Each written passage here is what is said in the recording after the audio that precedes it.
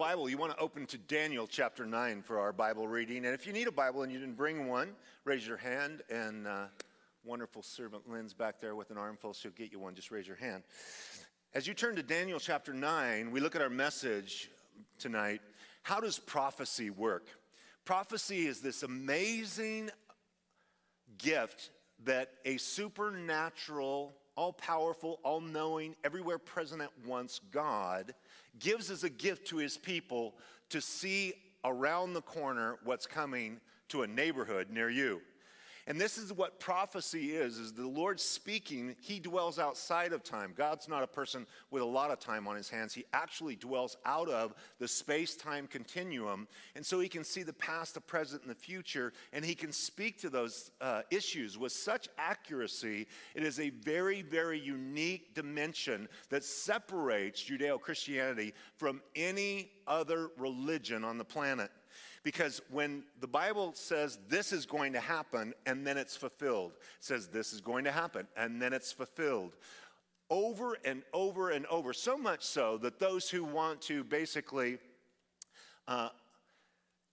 rob the Bible and the God we serve of power, they say, oh, these things were manipulated. These things were written after the events.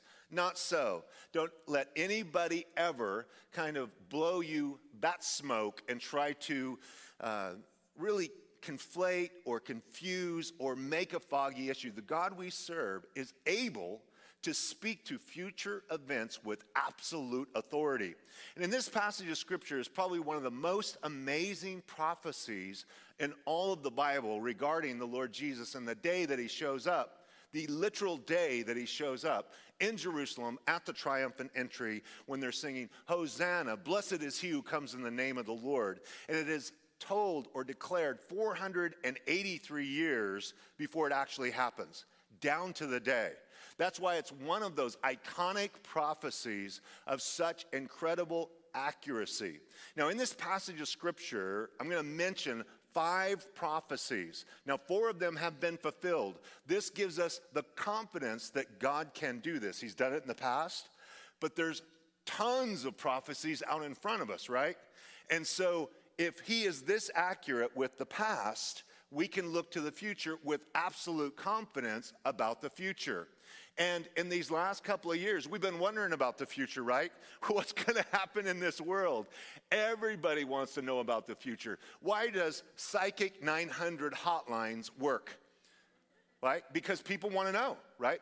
They go and they get their palm read. They go see tarot card readers. They go to gypsies. They go to crystal balls. They go to seances.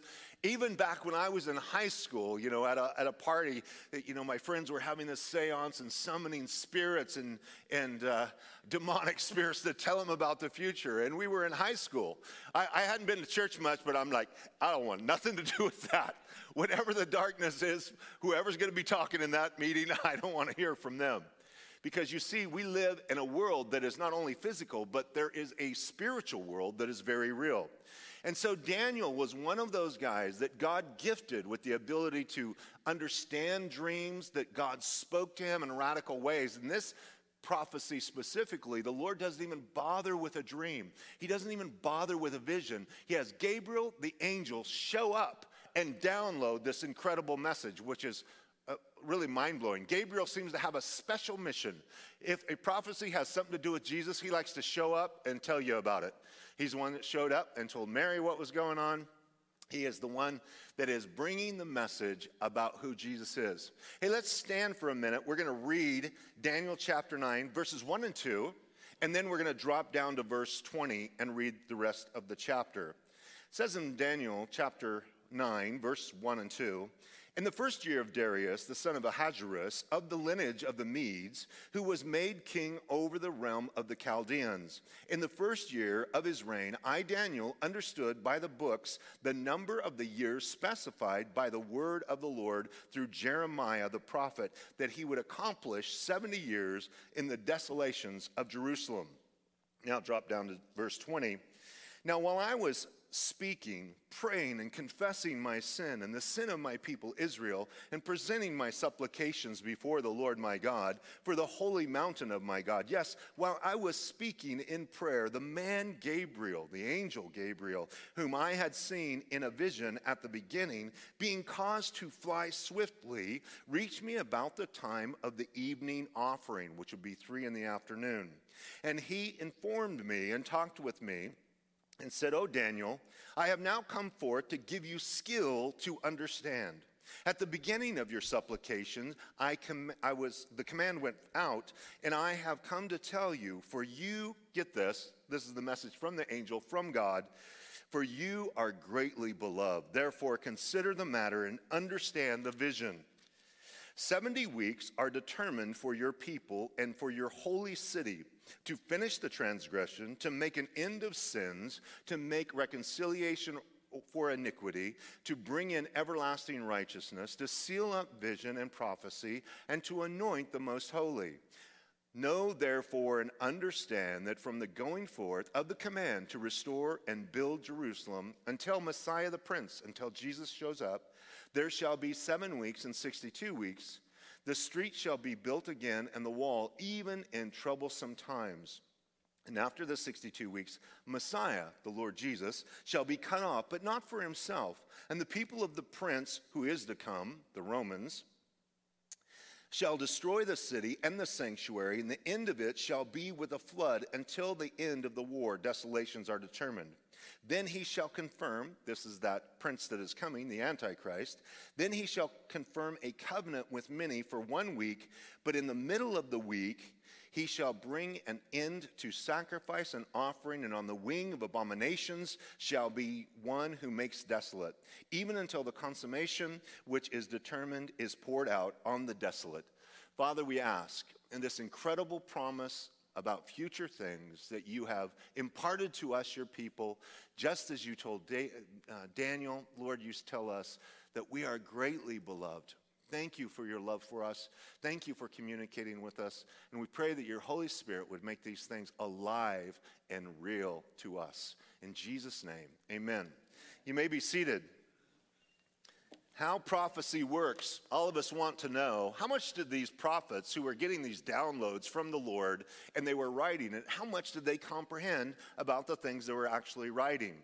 Now, Peter tells us in 2 Peter chapter 1, "So we have the prophetic word confirmed." He's saying all of these prophecies confirmed, "which you do well to heed as a light that shines in a dark place." Man, God turns on the light with prophecy for his people so we know what is coming down the road.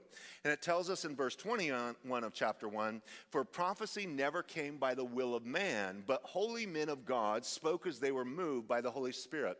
These men of God who are walking with him in fellowship, the Lord moves upon them, and the Spirit moves upon them and motivates them to write these prophecies. Isaiah, Ezekiel, all these different prophecies. And as he does, oftentimes they did not see the full picture because they could not see the hindsight. It was all yet in front of them. So even for them, the message that God was giving them, that they were communicating and given to the people, is even a mysterious thing to the prophets themselves. It wasn't their own thoughts. It wasn't their own words. The Holy Spirit moved upon them and spoke through them, whether it's prophecy from the Apostle Paul or prophecies from John the Apostle in the book of Revelation. It was all downloaded by the Spirit of God to their hearts as they wrote it out. Now, this first prophecy that we look at is a 70-year prophecy that's almost ready to be fulfilled in Daniel's life. That's why it was so important, right? Daniel, as a young man, was taken away captive by the Babylonians as a teenager in 605 BC. Now, Nebuchadnezzar attacked Jerusalem 3 times. And the 3 times that he attacked, every time he took people, he took captives, he took all of the implements that were in the temple. But Daniel and his 3 friends, Meshach, Shadrach, and Abednego, they were all taken in the first POW, basically prisoners of war, and taken back to Babylon. So when he's reading here in chapters 9, verses 1 and 2, it says that in the middle here, Daniel understood by the books the number of the years specified by the word of the prophet through Jeremiah the prophet. So he's reading the scroll of Jeremiah. He's reading a prophet himself. Daniel's a prophet, but he's reading the other prophets. Daniel's a prophet that reads his own Bible, right? Because he wants to know these things. So as he's reading Jeremiah, he's reminded of this incredible prophecy that Jeremiah said when God took them away. And no doubt Daniel's hoping, well, does that mean in 605? Does that mean in 586? When did the 70-year clock tick? Because Daniel's now is old. He's like 80 or 90 years old, and he's wanting to get out of Dodge. He's been there his whole life waiting to go back to Jerusalem. So here he is, and it's now in the first year of Darius. We know the year that it is. It has been 66 years, so when Daniel thinks about this, he goes, man, I better get prayed up. We got 4 years, and we're getting out of here. We're getting out of Babylon. For this is the promise that it tells us in Jeremiah. It says it also in chapter 25. But in Jeremiah 29:10, for thus says the Lord, after 70 years are completed at Babylon, I will visit you and perform my good word toward you and cause you to return to this place. This was God's promise to the children of Israel. It's now been 66 years since that was written. Daniel starts praying about it, and that is exactly what happens.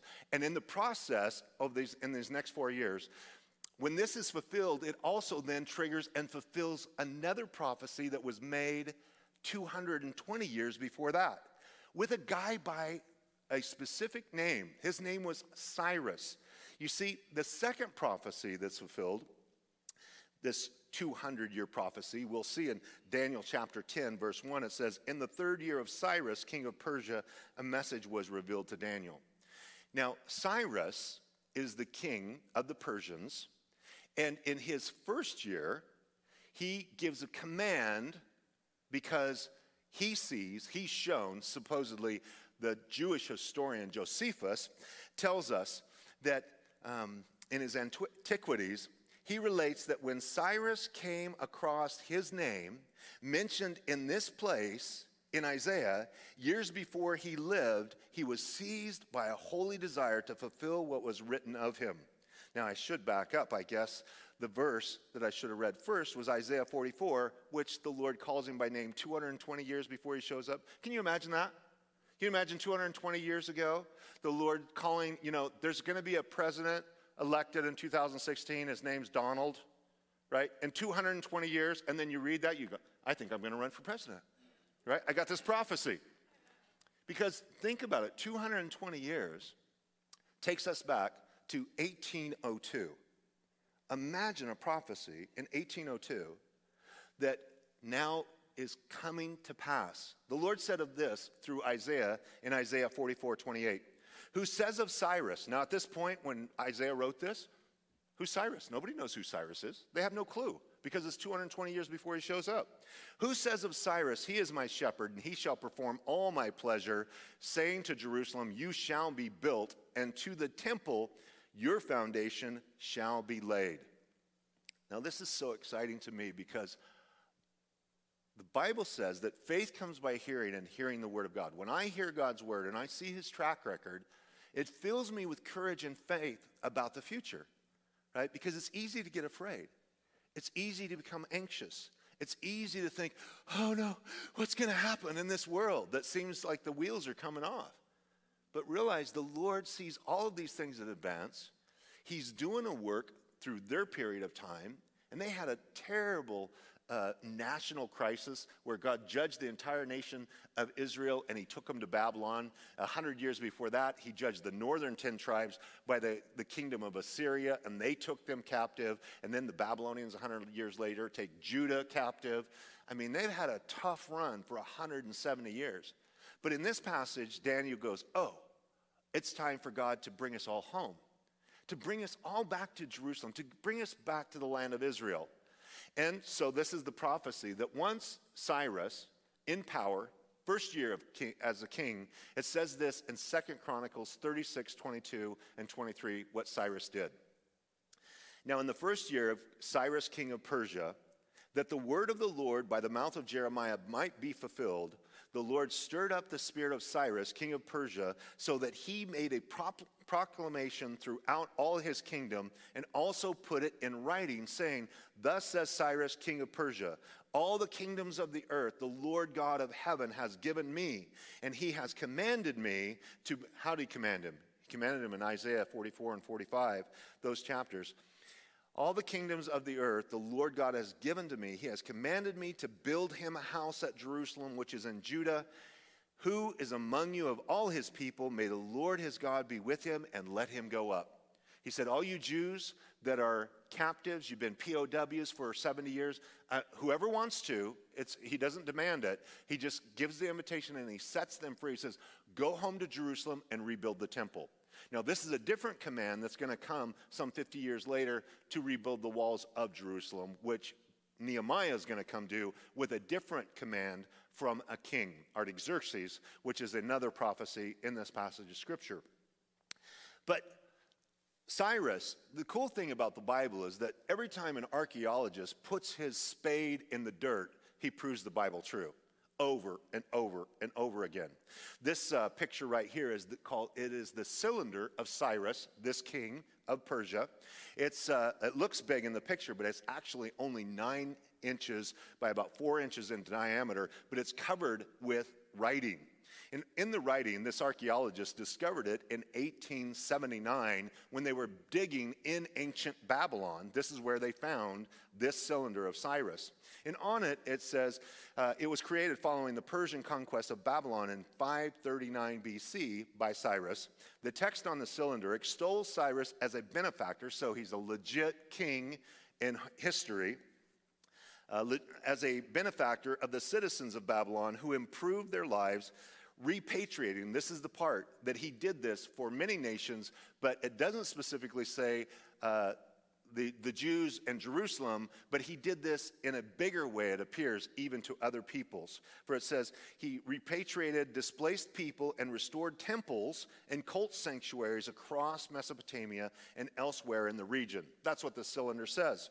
It is now in the British Museum, so if you're just hanging out in London and you want to go see this cylinder of Cyrus, you can see it today. Modern day substantiation for what the scriptures declare. So we have a fulfillment of a 70-year prophecy. Daniel's reading the book of Jeremiah and goes, man, it's almost 70 years. I'm going to start praying. We're going to get out of here. And then Cyrus comes on the scene, and it's a 220-year fulfillment of prophecy, but now is the mind-blowing prophecy because it reaches out 483 years. So this one is now given. And once again, the rehearsal of verses 20 through 23 are incredible because Gabriel says, hey, Daniel, you're greatly beloved. I've come to tell you what's going on. I've come to tell you what's going to happen in the future, and it's going to blow your mind. And he tells him that he breaks it down this way. In verse 24, we see it's all about Jesus. It's the Messiah's mission. In verse 25, it's Messiah's coming. In verse 26, it's Messiah's sacrifice. And as we get to verse 27, it's about the Antichrist showing up on the scene to rebuild the temple in Jerusalem. This is the most far-reaching, specific prophecy down to the day. Now check it out. You got to track with me. Now, you might have to think a little bit tonight. So if you had a long day and you start snoozing here, this is not a college class, but it does require your attention or you will not be following or tracking, okay? For some, they go, oh, prophecy, what's the big deal? Man, if prophecy can fill you with courage and strength about the future, prophecy fulfilled in the past is very powerful because you just point to the future because this is the same God. He's got the 411. He's going to tell you what's going on. So it says in verse 24, 70 weeks are determined for my people, the Jews, and for your holy city, Jerusalem. And this is what the mission of Messiah is.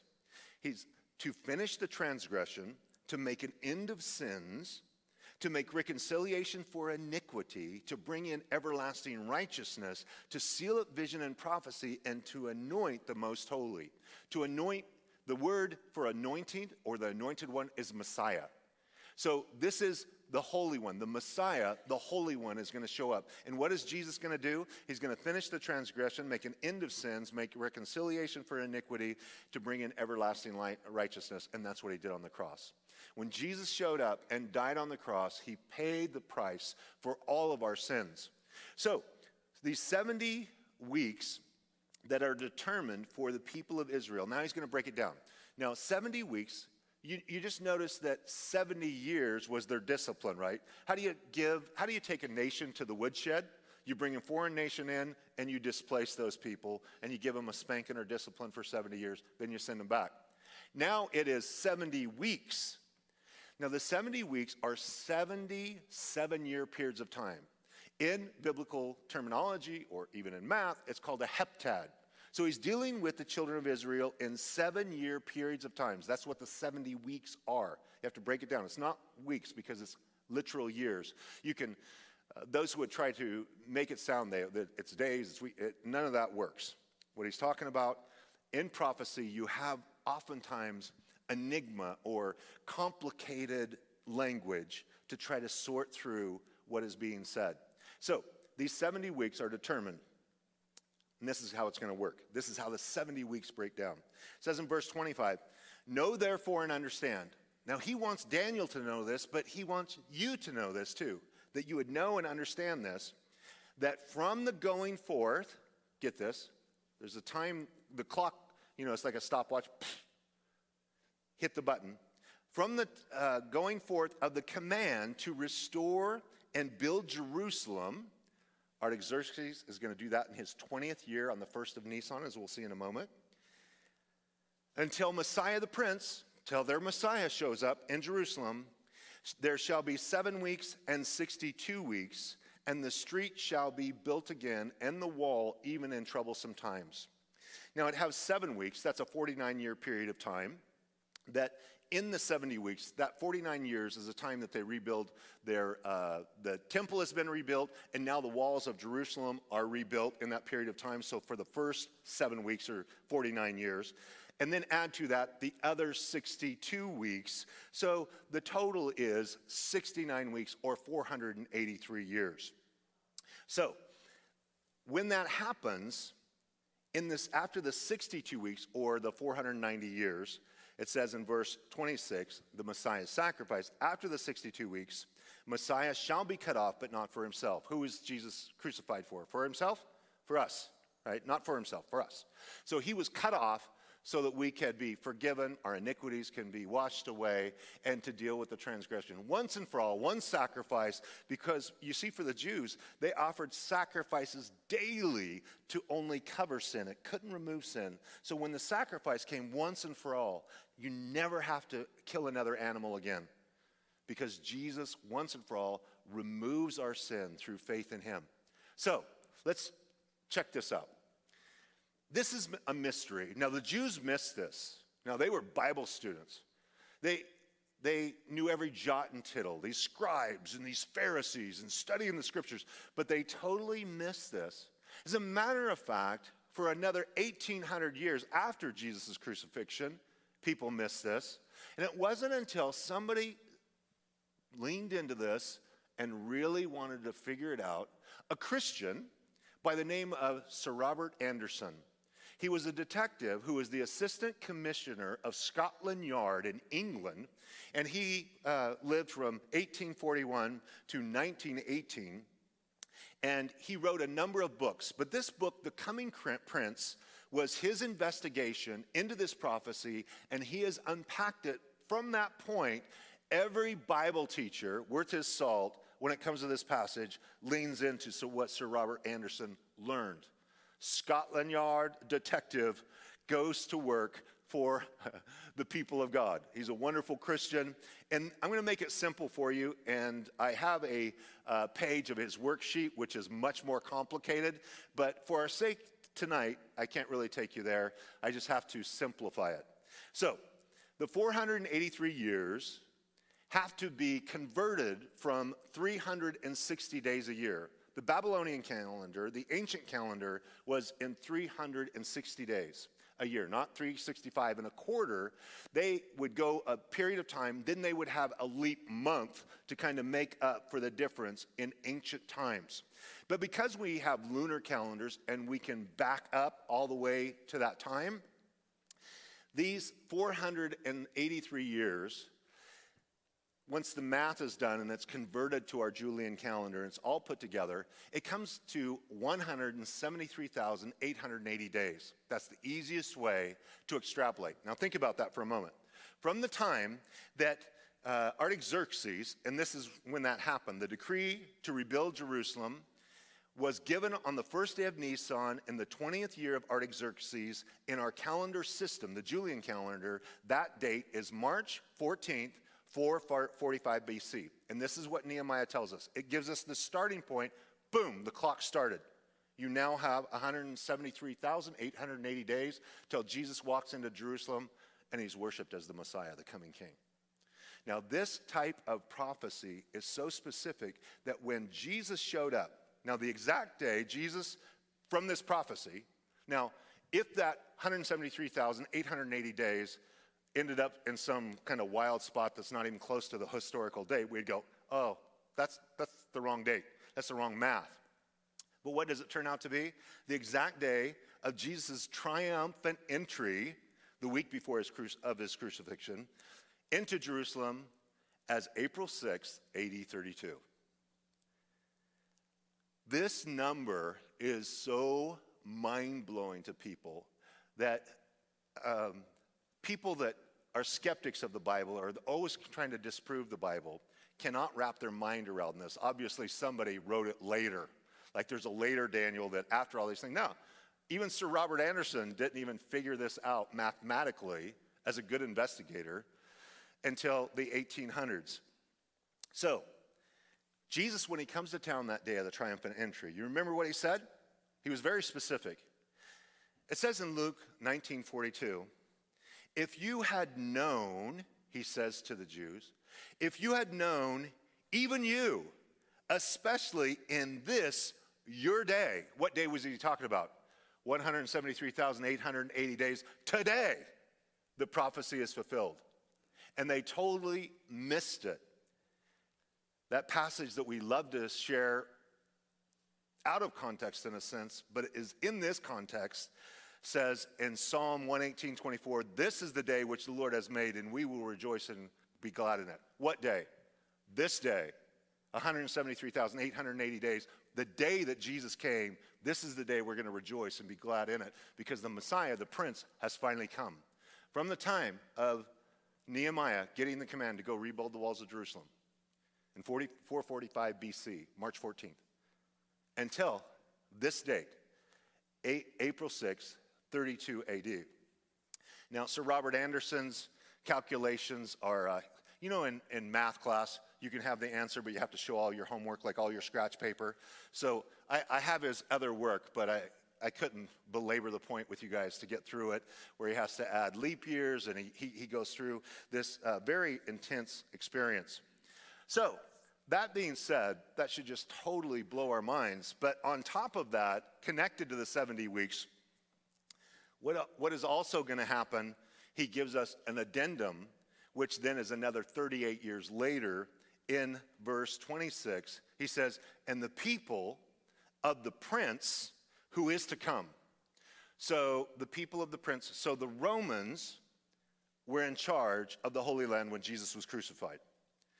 And the prince who is to come is a future prince. This is a prophecy about a political leader that's going to show up in the last days, still out in front of us. That's how far reaching this prophecy is. But the people of the prince who is to come shall destroy the city and the sanctuary. The end of it shall be with a flood until the end of the war desolations are determined. Jesus told the disciples, you remember they're walking through the temple courts one day, and they were looking at these ginormous stones. And if you've been to Israel and you look at the retaining wall, especially if you go down in the rabbinical tunnels, I mean, some of these stones are, 600 tons. They're massive stones. And the disciples were telling Jesus, looking at the costly stones. They're not talking about rubies or diamonds. No, they're talking about these massive fashion stones. And they said, look at this, Jesus. And he said, not one of these stones are going to be left upon another. They had to look at him and go, what are you talking about? Herod's temple had been worked on for 46 years. It's this amazing marvel. But when the people of the prince, who was the Romans, showed up at Jerusalem because of the rebellion with Titus Vespasian in AD 70, and Josephus, the historian, was there, according to documents, and he talks about them. They have these incredible catapults that launch these great big stones like this. Josephus talks about a story that a guy's standing up on the wall of Jerusalem and they shoot this stone with a catapult and it just decapitates him. It just takes his head right off. 1 million Jews were trapped in there. People began to eat their own children. They were starving to death. It was brutal. And the Romans were so angry when they finally got inside, even though Titus Vespasian, the general, told them, do not harm the temple because it's covered in gold. They were so angry, somebody threw a torch into the temple and the temple melted and the gold melted down into the cracks of all these ginormous stones. So what did they do? They pried with lavers and a whole army to pry these stones off. And when you go to Jerusalem, if you go down below, I've sat on these stones that they shoved over the side because they had to get the gold out of the cracks. Why was one stone not left upon another? Because the gold had melted down in them and they had to tear them apart to get the gold. Specifically, thing after thing after thing is fulfilled. And here, Gabriel tells Daniel, he says, you know what? This is a prophecy that's not 483 years. This is 521 years. This is the fourth prophecy in this short passage. 521 years to 70 AD. Now, this is the place that it even gets more mind-blowing and more, shall we say, relevant for you, relevant for me. Because the next prophecy is in our future. So all this stuff, you go, I hate history. I'm zoning out. I'm thinking of my grocery list. I don't like history. But how about the future? You interested in the future? Do you want to know what's going to happen politically in the world with everything that's going on in the world? Do you know where it's all going to come together, especially in the land of Israel? For this fifth prophecy is I've just put a 2,473 year prophecy and still counting because it's not fulfilled. That's where we're at from this prophecy that Gabriel gave to Daniel back in the day. That's how far away it was and how far we've come. For he says this in verse 27, then he shall confirm. Who is this? The people of the prince. This political leader is going to rise up in a European group of nations. So the old Roman Empire was European. And this individual is going to rise from that, and he's going to confirm a covenant with many for 1 week pertaining to Israel, pertaining to the nation of Israel, pertaining to Jerusalem, more specifically pertaining to the Temple Mount. The Temple Mount is what the Jews desperately want to rebuild a temple. They want to rebuild the temple.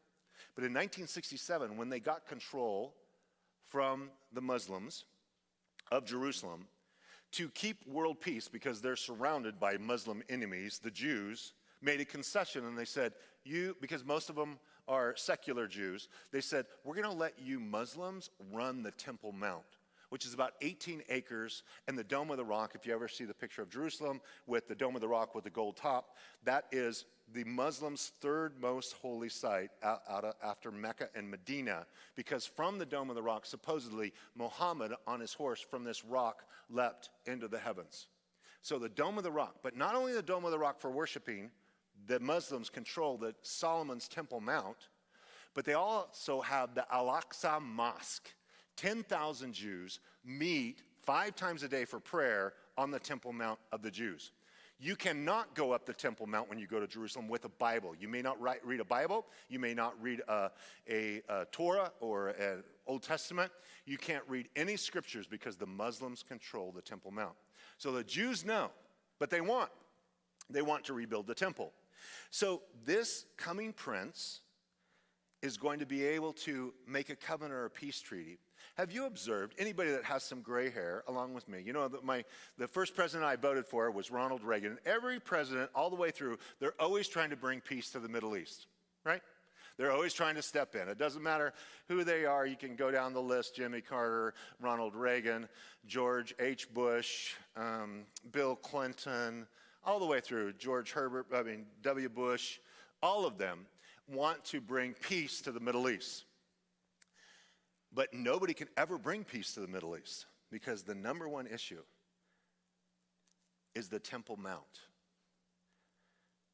You see, the Jews give the concession to the Arab world: you control the Temple Mount so we can have peace. But you know, there's a place called the Temple Institute in Israel. As a matter of fact, 4 weeks ago, they had a big celebration at Ben Gurion Airport because they've been trying to breed the red heifer, which is a special red heifer for sacrifices for the Jewish people. And they brought the red heifer in on an airplane, and they're taking it to the place, and there was this big Jewish celebration because they want to do it. They've been training priests. They have implements for the temple, that all the replicas to be able to get ready. They have garments that they've made for these priests, but they have no access. Now, whoever is able, and this is what the Jews say, even as far back as 1998, my first trip to Israel, the big signs all over buildings, all over Jerusalem, all over Tel Aviv, and the big sign said, "The Messiah is coming." So I'm thinking, hey, Messiah, you missed it. He came. Right? He's going to come a second time, but you missed the first coming. But no. You Christians, they say, you think Messiah is the Son of God. We believe he's a political leader. Any political leader that will bring us peace is our Messiah. So they are ready for a political leader. Jesus said, "I have not come in my own name, and you didn't receive me." He came in his Father's name, and the Jews rejected him. He said, "One will come in his own name, and you're going to receive him." That is this political leader. This political leader is probably alive and well today, operating somewhere in the echelons of European politics. We don't know where he is. Because we live in these last days, all the components have come together to be able to make the things that the Bible says can happen. So there's a political leader that's going to be able to sign a peace treaty with the Jews and the Muslims that say, you can rebuild your temple, and as it says in Revelation chapter 11, there is going to be another temple, but leave the outer courts to the Gentiles, meaning somehow they build a wall so that there can be the temple and the Dome of the Rock does not have to be destroyed, or the Al-Aqsa Mosque with this peace. This is what the future holds. So every time people start talking about a peace agreement in the Middle East, man, I'm tuning in and turning up the volume. Because when a political leader signs a peace treaty for 7 years, because did you notice there's 70 7-year periods of time? That's 483 years. Did you notice there's one 7-year period of time that has not been accounted for the nation of Israel? We call it the Great Tribulation. The 7 years of Great Tribulation. Because that is the consummation of this whole prophetic plan that God has put together for the nation of Israel. Look what Jesus says. And this is, in this passage in verse 27, it says, "The wing of abominations shall be one who makes desolate." Everybody's like, well, what's the abomination that brings desolation?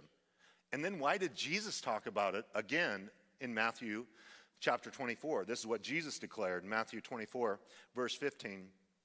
"Therefore, when you see the abomination of desolation spoken of by Daniel the prophet," do you think Jesus believed Daniel's prophecy? Absolutely.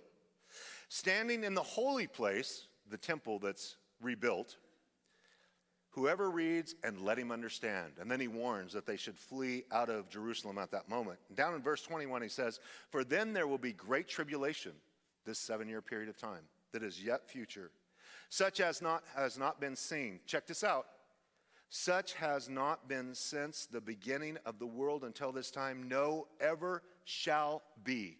This is going to be the most horrendous tribulation planet Earth has ever seen. Verse 22, "And unless those days were shortened, no flesh would be saved."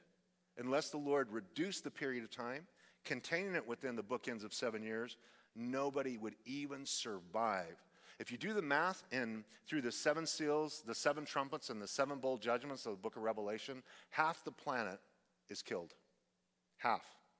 So there's 7.75 billion people right now on planet Earth. So let's just round it off to 8 billion. That would mean 4 billion people are dead in a 7-year period of time. Can you imagine the catastrophic judgment? And Jesus said, there will be great tribulation as the world has never seen. And he said at the end, but for the elect's sake, those days will be shortened. For the Jews' sake, it's going to be shortened. Now, all those prophecies of the past, 70 years, Jeremiah's prophecy for their exile to Babylon. 220 years, Cyrus, giving a prophecy about Cyrus that's going to send the people back to rebuild the house of God. Then 483 years till Jesus comes riding on a donkey in his triumphant entry. 521 years to the Romans destroying Jerusalem and not one stone being left upon another of the Temple Mount. And now reaching out this far to this specific abomination of desolation. So what is it? What is the abomination of desolation? Well, Jesus said, when you see it, and the whole world, according to Revelation, the entire world is going to see it. We are the first generation, say, for the last 70 years, that have the ability to see anything around the world by satellite TV, right? So how does the whole world see it? Well, back in their day, you couldn't see it. But now, the whole world can see it all at once. And so Paul told us exactly what this man of sin, the son of perdition, is going to do. It says, and Paul says in 2 Thessalonians chapter 2, verses 3 and 4, let no one deceive you by any means, for that day will not come unless the falling away comes first. There's going to be a major apostasy away from the things of God. And the man of sin is revealed. That's the Antichrist. And the son of perdition, another name for him, who opposes and exalts himself above all that is called God or that is worshipped, so that he, this is what he does in the temple, so that he sits on as God in the temple of God, showing himself that he is God. The Antichrist is he's a political leader that gives the Jews permission to rebuild their temple, but at the middle of the 7 years, right at 3.5-year mark, he comes in, they've started their daily sacrifices, they're doing all that stuff, and he comes in and he goes, stop the daily sacrifices. Because just as Judas Iscariot, it says the night he betrayed Jesus, and Satan entered him and he left and he went to betray Jesus. Just as Jesus is God incarnate, he's God in human flesh. The political leader in the future, the Antichrist, is going to be Satan in human flesh.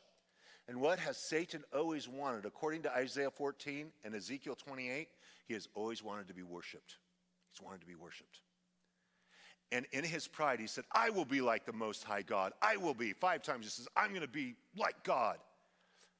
But here, this guy comes in and says, I let you rebuild this temple. Now I want you to stop all the sacrifices. And he's going to sit down and he's like, you're going to worship me now. This is what he wants. And Jesus said, that is the abomination of desolation. Daniel says, that is the abomination of desolation.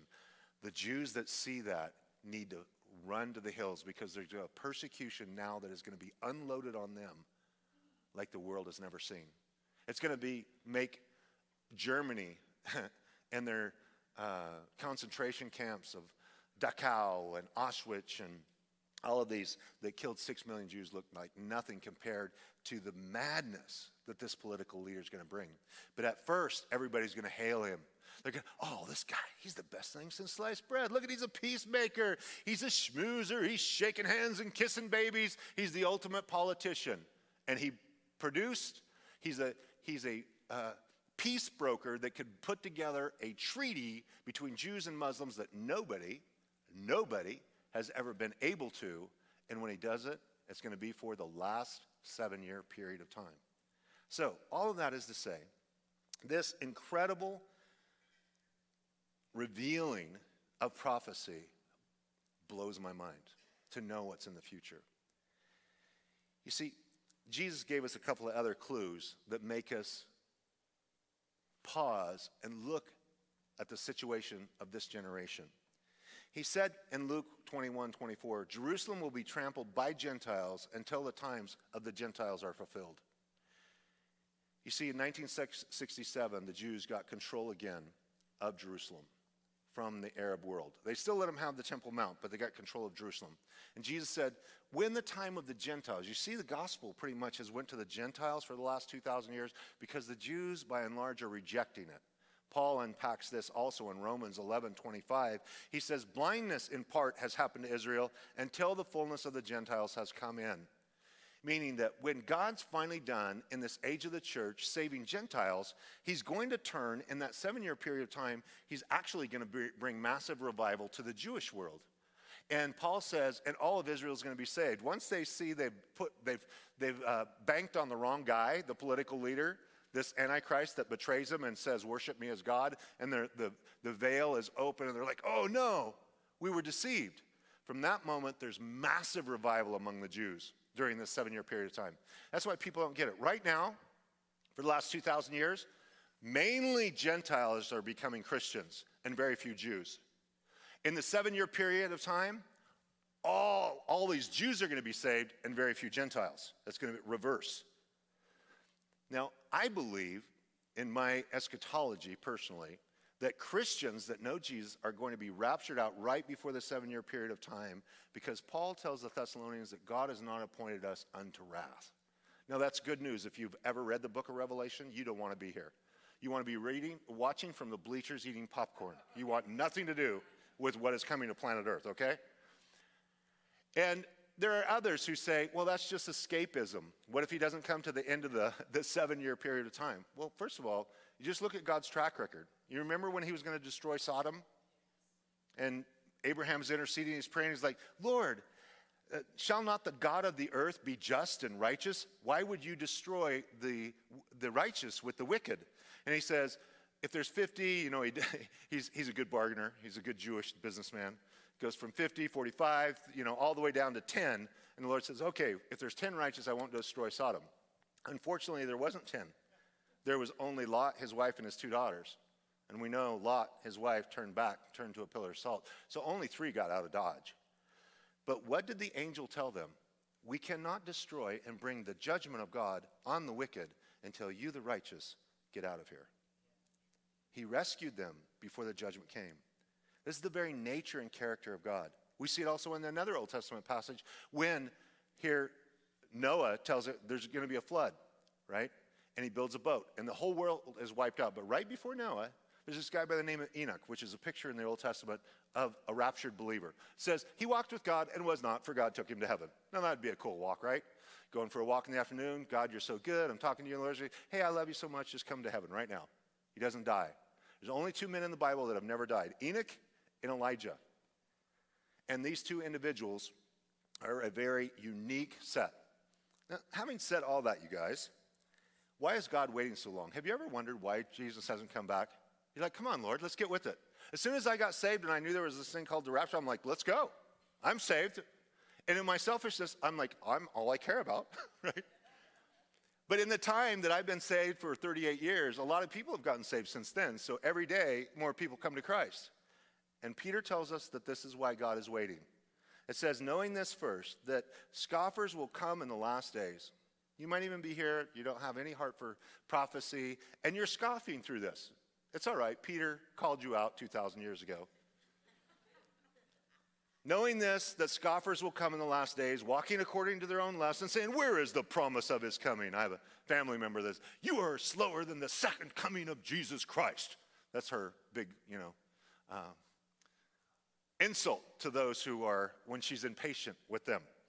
And even in that regard, for since the fathers fell asleep, all things continue as they were from the beginning of creation, for they are willfully, King James, ignorant. They willfully forget.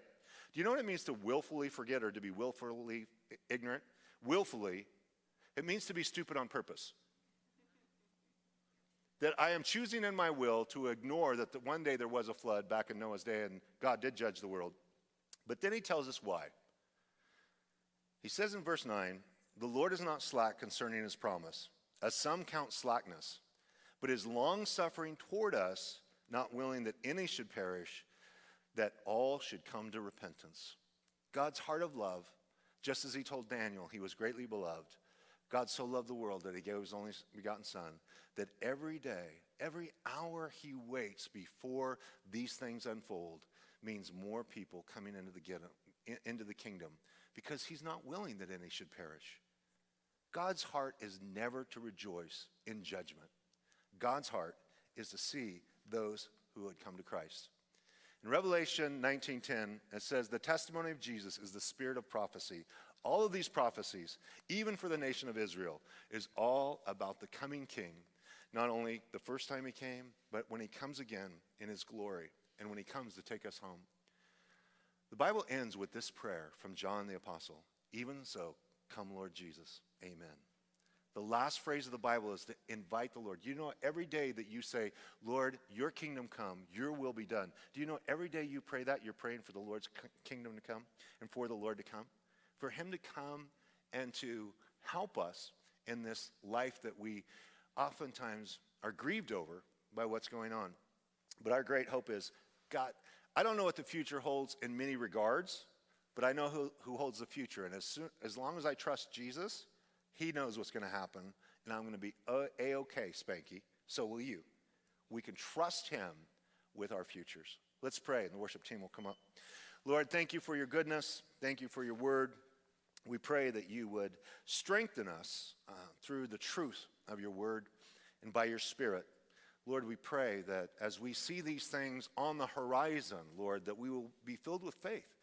There's nothing for us to be afraid of because you have it under your control, and you're going to roll it out as you see fit, and we are safe under the shadow of your wings, Lord.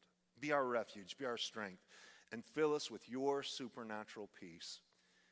Even so, Lord Jesus, we pray as your people, come, set up your kingdom, come take us home.